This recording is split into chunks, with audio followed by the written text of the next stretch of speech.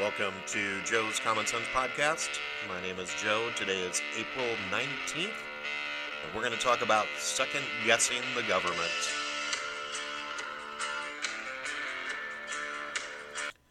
Today we're going to look at the timeline for the coronavirus, timeline for responses, and we're kind of going to look at the second guessing that's gone on the Democratic side of this, as well as in the liberal media. So January 20th was the first U.S. case. January 27th, the coronavirus task force was formed that started meeting daily. Now, February 2nd was the first time we restricted travel from China. So if you all remember, this was called out as racist and xenophobic, and Trump was merely continuing to be racist against people. Especially apparently Chinese now, even though this occurred in Wuhan, China. But somehow this was racist and xenophobic. And as we've seen in the last couple of weeks now, Dr. Fauci, Joe Biden, all these people are coming forward now saying, oh my gosh, if we hadn't done that, we would have lost a lot more people. A lot more people would have died. And if you look all around at Europe and at all these other countries, the first thing all these countries did was restrict travel from China. And why did they do that? Because they saw this was coming out of China. This is a Chinese virus. It's not from America. It's not from South America. It's from China. It's a Chinese virus, so travel was restricted, and specifically Wuhan. But, of course, the media wanted to wrap this up and second guess and put doubt and make him look bad since, we survived the impeachment, we survived the Russiagate, the Mueller probe. I mean, everything has been thrown at this administration. So this was the new thing we had to do. But now everybody's agreeing with it. And of course, you're not going to see CNN or MSNBC walk back their stories and say they were wrong. So February 23rd, we got the first model, which shows that it would infect 100 million people, and there'd be 1 to 2 million people dead. So as we saw when this came out, the press jumped all over this. Everybody was like, oh my gosh, we're so woefully unprepared. All these people are going to die. All this bad stuff is going to happen. Look at this. Right now we've got 735,000 infected, and we've got 39,000 deaths. Now, those 39,000 deaths are somewhat subject. About a week and a half ago, a CDC guideline was leaked out that showed that if they died of something else, but they might have had coronavirus, that it was to be marked that they died of coronavirus. Same thing in New York. They're marking people who died of coronavirus without even taking a test to see if they had it. So when this all falls out, I think we're going to be looking at a lot less deaths related to the coronavirus. I think we're still looking at a 1% death rate from this disease, so just a 1% death rate, which is fairly low. But these numbers are inflated because of these guidelines where if I had a heart condition and coronavirus and I couldn't get to the hospital because it's not essential service for my heart, then I die, but I died of coronavirus.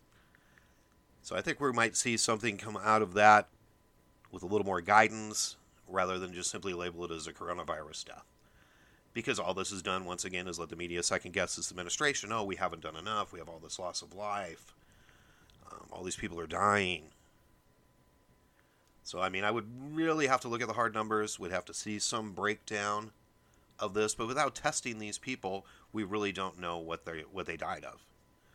Now, on February 29th, Dr. Fauci came and said that the risk is low and we shouldn't change our daily practices, but that could change. So, once again, the media had jumped all over this in later days saying, oh my gosh, this administration is saying that everything's okay, it should be business as normal, and now look at us. Well, we have to remember this was a new disease. Coronavirus has been around, but COVID-19 is a brand new strain. We didn't know how we were going to react to it, what it was going to do. But as he says in his statement, things could change. As of right now, this is what we can do, but things might change. Also in late February, the CDC rejected using the World Health Organization's testing. So this might have been just kind of one slip up by the CDC, because it took an additional 3 weeks for the CDC to relax their rules and regulations, allowing hospitals and labs to create their own testing for this. So we kind of had a 3 week span in there where we weren't testing because we had all these regulations that were from the previous administration in the CDC, all these levels of bureaucracy that things had to be gone through. So it took us 3 weeks to do that. So on March 3rd, the CDC lifted the restrictions on testing, allowing testing to be more readily available. So now on March 10th, we had 1 million tests distributed, and 4 million more were made available in a week.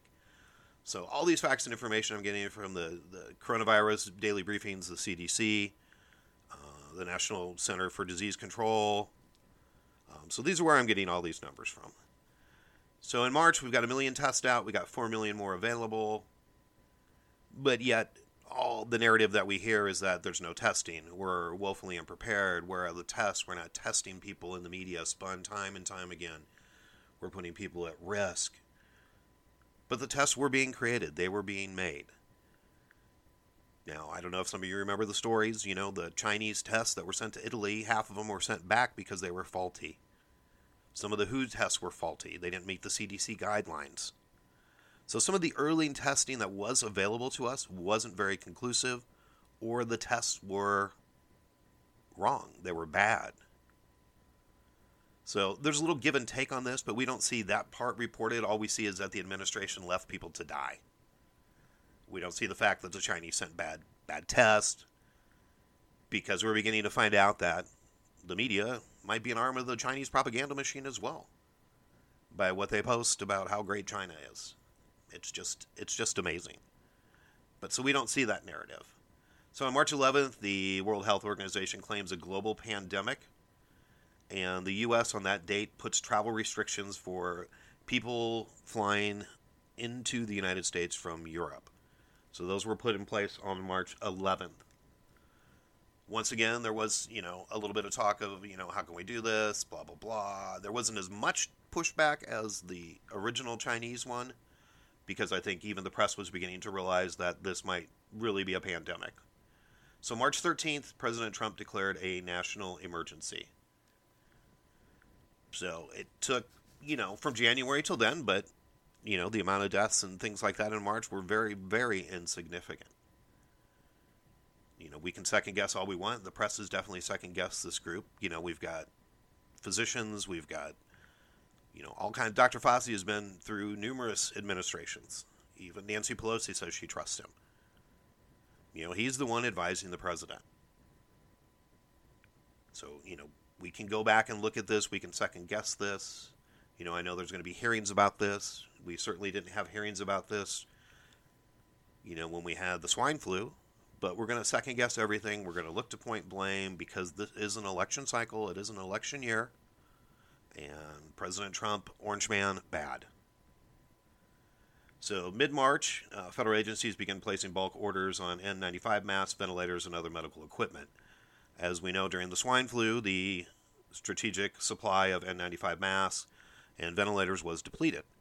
Now, the Obama administration was told 4 times to refill these, and they never were. So mid-March, we start to begin placing more bulk orders. Now, once again, this stuff was coming from China. And once again, as we've seen with supplies that China has sent, that they're faulty. They don't work. They're poorly made. Italy had donated, I believe, 400,000 or 500,000 masks to China when this first started, and China turned around and resold the same masks that the Italians donated, sold them back to the Italians. But you won't hear about that in the press, because China's great. So March 16th, we get the social distancing guidelines that we're all currently undergoing right now. So everybody understands you need to be 6 feet away. Don't go anywhere unless you positively have to. Which I think has been good. It's certainly flattened the curve. If I'm not in everybody's face, I'm not going to get sick. March 18th, Trump signed the Defense Production Act, which allowed us to tell regular industries that they needed to change what they were producing and to ramp up. So we've got GM Ford making ventilators. We have ethanol plants now making sanitizer. So we've seen a lot of good come of that. There was a lot of second guessing on this when it came out. People were saying, oh, this gives the president too much power. Then 2 weeks later, people were saying, why don't you invoke this? Because you need to be having all these companies make all this stuff. So, once again, just a lot of second guessing. He put this out there hoping that industries would step up on their own. Now, quite a few did.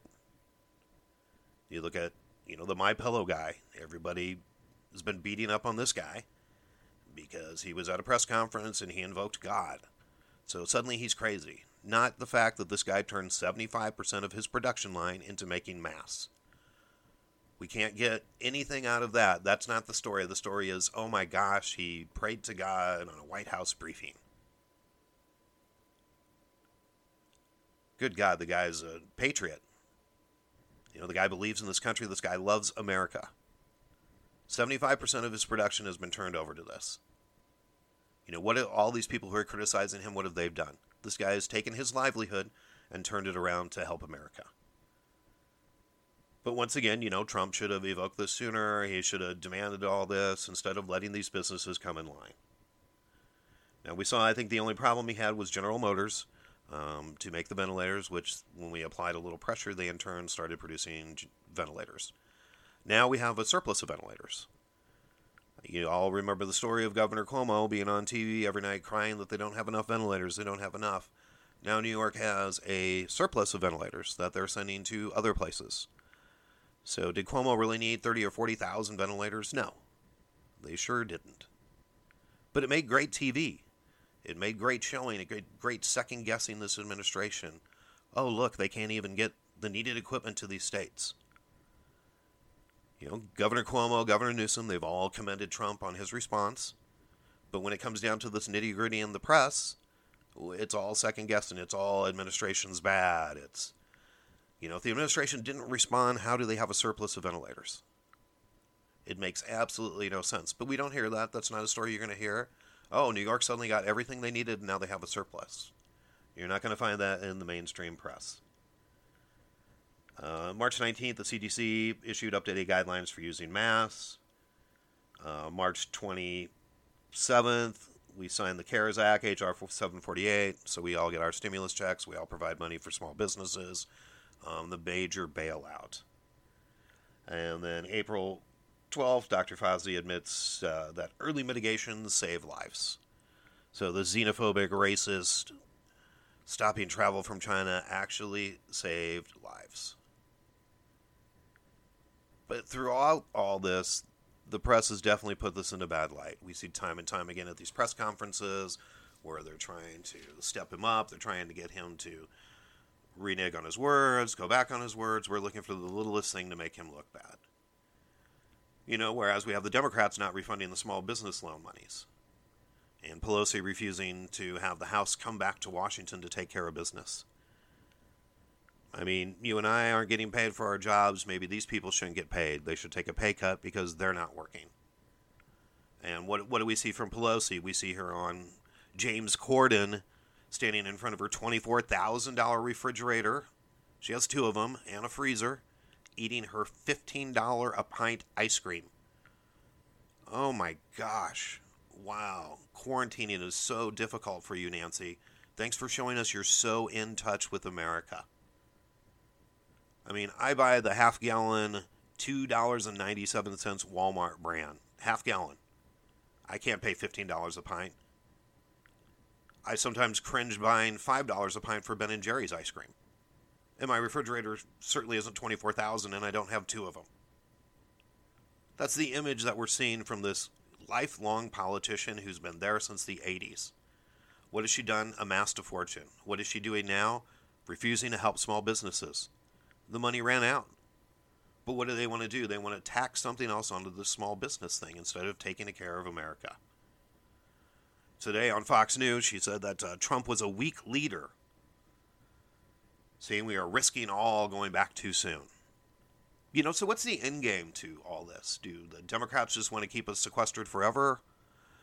Do they want to keep us quarantined forever? My thought is that they do.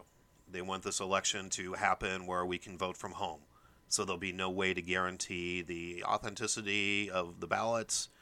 There's no way to guarantee that people are registered voters when they vote. And it will allow them a victory.